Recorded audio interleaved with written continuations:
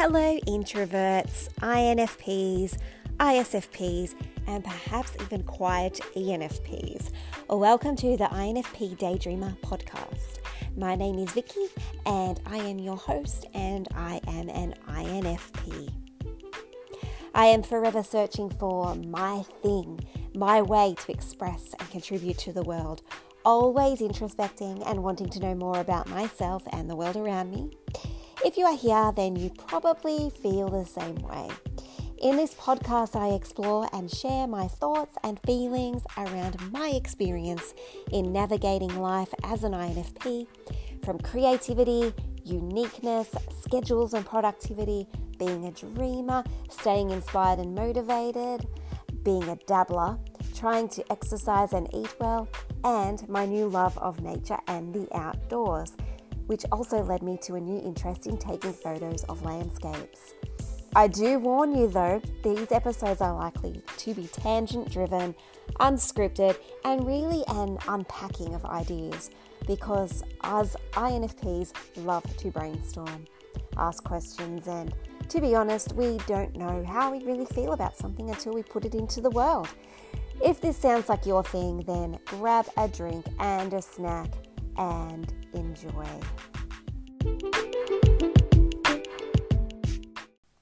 Hello and welcome back to the podcast, to the INFP Daydreamer podcast. My name is Vicky and today I am going to talk to you about 5 ways I know I am an INFP. There are obviously way more than 5 ways I know that I am an INFP, but for this episode I just wanted to talk about 5 of those things. So I didn't always know I was an INFP. I tested out as an INFJ, and I've since learnt that many people when they've done the online tests, personality tests, they more than often come out as INFJs, where really a lot of that is a mistype. So I was one of those people thinking I was an INFJ, and I thought maybe if I wasn't that, because it didn't really connect with me when I read about that type. So then I thought maybe I am an ISFJ, but that also didn't sit quite right with me either. So then after learning about cognitive functions, I was both deeply intrigued and I was also surprised that perhaps I was an INFP because I didn't think I was a perceiver. So here are 5 ways I know I am an INFP. Number 1, it is hard to do anything I don't feel like doing. Who is with me? I mean, anything here, like motivation and especially coupled with its good old power, inspiration, they are both the key to getting tasks done. But if I don't have that inspirational motivation and I don't feel like doing that thing, then it's really a struggle. So doing the dishes and doing the washing, getting kids' things ready, just keeping on top of things like shopping lists and keeping other people in my home organized, they all require some level of motivation to do it. Otherwise, it is hard. It is like the whole time I'm doing it, I'm just feeling this, I don't want to do it, feeling, oh, I hate this. This doesn't feel good. I don't feel like this. So my current method to getting motivated and to do something mundane or part of just everyday life is to tell myself just to do it. I literally out loud go, just get it done, just do it, just get it done, just get it done, go on. And you'll thank yourself later. It won't be that bad. And it does work a lot of the time, but I do have this, I fight back to myself. I'm like, but I don't want to, I really don't. I don't feel like doing this. And then part of me is, you need to get it done. It has to get done. But if it's something that someone else wants to do and I don't really feel like doing, and this shows up a lot when my family want to play a game. So I try to tap into my values when it comes to that, to generate some motivation and to get into it because really I don't want to do it. So some of my values are in relation to family and being connected and nurturing and being present with them. So I try to remind myself and tap into that when I'm going into this game that I don't particularly want to play, and do it for my family. Another thing I have recently began to reframe how I feel about these boring things, and that is to really try to look at these everyday life chore task things as they're not meant to be fun and enjoyable or inspiring or really make you feel good. These are just supporting tasks. It's a supporting task to help me then have that time to focus on the things that are lighting me up and inspiring me. It's getting some jobs done that need to be done, tapping into that extroverted thinking, and it also just helps things run more smoothly, which then in turn leaves me less stressed. Number 2, I see the world through the lens of my feelings. And that's because my dominant function is introverted feeling. I didn't realize that this is how I show up to the world. You kind of don't really realize how you're showing up, I guess, when it's your dominant function. It just is. But now it feels really obvious to me. I can really notice that that's how I absorb the world. I can instantly recognize when there is this dissonance between my actions and my values. Or what I need to get done and my feelings, like playing games. I'm constantly aware of how every piece of information and experience is affecting me on the feeling level. That is like why I get so passionate about ideals. Like, for example, I feel that everyone should deeply care for themselves. I care about individuality. When I see, hear, or experience something new, I often say to myself, I'm not sure how I feel about that, because I have a few conflicting elements going on internally and I need time to reconcile the process. So sometimes something will happen, or someone will say something, or I'll read something or learn something, and I will be a little bit confused about, I'm not sure how I feel about this. And then I've just taken aback and have to take a minute to, I guess, process it through my introverted sensing and just check in with myself there. I love watching and reading emotional stories as well, and I love complex characters who have difficult decisions to make or endure difficult life circumstances. Those that have the good and bad within them. I like a bit of complication or bittersweet, or just anything that is going to hit all the different emotions. And sometimes I just like to watch something that's just fun as well, because it can get a little bit heavy just watching drama that is really intense. Number 3, when I am stressed, I suddenly need to be productive. So I suppose that stress does conjure up motivation in a way, but it isn't inspired motivation, it's panic motivation. When I am stressed, or I have been in my introverted space for a little bit too long, I often come back to the external world with this jolt of anxiety. Things need doing, little people need attending to, a timeline needs adhering to, and I often lose my cool and feel rushed and have a sense of urgency to get it all done. I notice other really the not important things that need doing too. Suddenly the whole house, it's just a mess, and I need to address it right this minute, even though if I address that thing over there, it is actually not going to help what is really needed in this moment.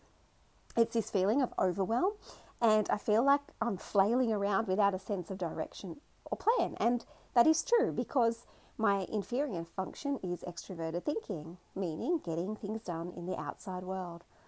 The words that come to mind when I think of this function are timelines, efficiency, productivity, and doing things smart and intentionally. It's not my strength, but I can use it in a positive way when I am intentional about it. So, for example, I set up an automated system for our bank accounts to ensure that I didn't need to log in and rearrange finances regularly. I'm really proud of it, but I don't really want to have to ever do it again. I love this trait in others, this extroverted thinking function. the ones who have extroverted thinking higher in their stack, or it's their dominant, I like to use, this is quite an interesting example, but I like to use Tywin Lannister from Game of Thrones as my extroverted thinking example. He's cold, he's calculated, his moves are planned, and he has purpose with all of it. And the feelings of others aren't his priority. His results are, his obligations are. And yeah, he's not a nice character, but it's like, it just stands out to me as, he just gets this done and he does it, and this is how he's going to do it. Now, although most people who use this function aren't necessarily heartless and cold, but feelings aren't as big a factor as it is for me. So it's not as high on their radar as it is for me. My husband, though, is pretty good at just plugging away at tasks. He is an INFJ, I'm pretty sure. And when I am madly feeling out of control because I've got too many things needing doing, I try to take on board my husband's words. And he just says, just focus on what the priority is. He's honing in on what needs taking care of the most. He uses his extroverted feeling of getting people's needs met. He can see what needs doing for everybody, what's important. And I'm there just busy feeling my feelings and seeing all the things simultaneously, and I'm becoming paralyzed with all the things needing doing. I just have no sense of putting it into perspective. Number 4, there are too many options. There are too many exciting options, and I end up doing none of them. I want to read that book, I want to journal, I want to watch a K-drama, which in of itself has way too many options. Sit in the home office to blog, sit on the lounge to blog, have rice for lunch, or maybe do I want noodles? In the end, I often miss the chance to do anything because I can't decide. It's funny because in these instances, when I'm overloaded with possibilities and inspiration, to those around me, I look like I don't want to do anything or go anywhere. Where then someone will suggest something or to do or a place to go, and if I don't feel like it, I won't want to do it. So basically, I look either disinterested and like I don't want to do anything ever, but that's not really the case. Inside, there's just too many things I want to do, and that's a limiting story I've told myself for years, that I don't like doing things or going anywhere, and that's kept me really stuck. Like I get stuck in a rut and I have low energy because I don't know what I want to do or where I want to go. I don't feel like it, although there's still all these options inside my head that I want to do that other people might not want to do. So I'm learning, though, that for me, the best way out of that is just to take a step. Just try one thing, just start. Just choose something and then pivot after that, because not taking any steps is where I get the most stuck. So that kind of happens when I go for outings. I don't know where I want to go. Out in nature, I just pick somewhere to start and always end up where I didn't expect. Number 5, my mind asks quirky questions and I love it. So sometimes when I'm in bed and almost asleep, I notice I say to my husband, I turn over to my husband and ask about 5 different unrelated questions about not important things. And it didn't matter like that he barely answered me, because my mind just kept expanding with more and more. He ignores me sometimes. And it happens when we're watching Netflix too. We usually like to watch Korean drama together. So for example, we could be watching a Korean period piece and I just sit there and I ask questions as we're watching it, unrelated to the story. I'm like, how did they dye their fabric back there? Like, how did they dye their fabrics? Are the wigs they use come like as a top knot built in, because they wear these top knot buns on top of their head? Or are the wigs loose and then they style the wig on the spot? Like, I don't know. And, and then it's just unrelated to the story, but I'm just, how does this work? How does that work? And yeah, I do ask a load of different questions that just build on each other. That is about the storyline as well. And my husband is a really good sport when we're watching TV together, or if we're out and about and I have all these random questions, because he, apart from when he's trying to sleep, he really does consider all my questions. He listens to them, he considers them, takes a moment, and then he comes up with what he thinks is the likely answer. And I think that is his introverted intuition as an INFJ. He's taken all of my big brainstormed random questions and he's gone, and he's sort of forecast that, narrowed it down inside his head of what is probably the case. So it's really cool. I think we work really good together in that regard. But once I am in the zone of all these random questions, I can't turn them off. I get more energized, I get excited, I feel passionate and alive, and it just makes me feel really, really fun and happy.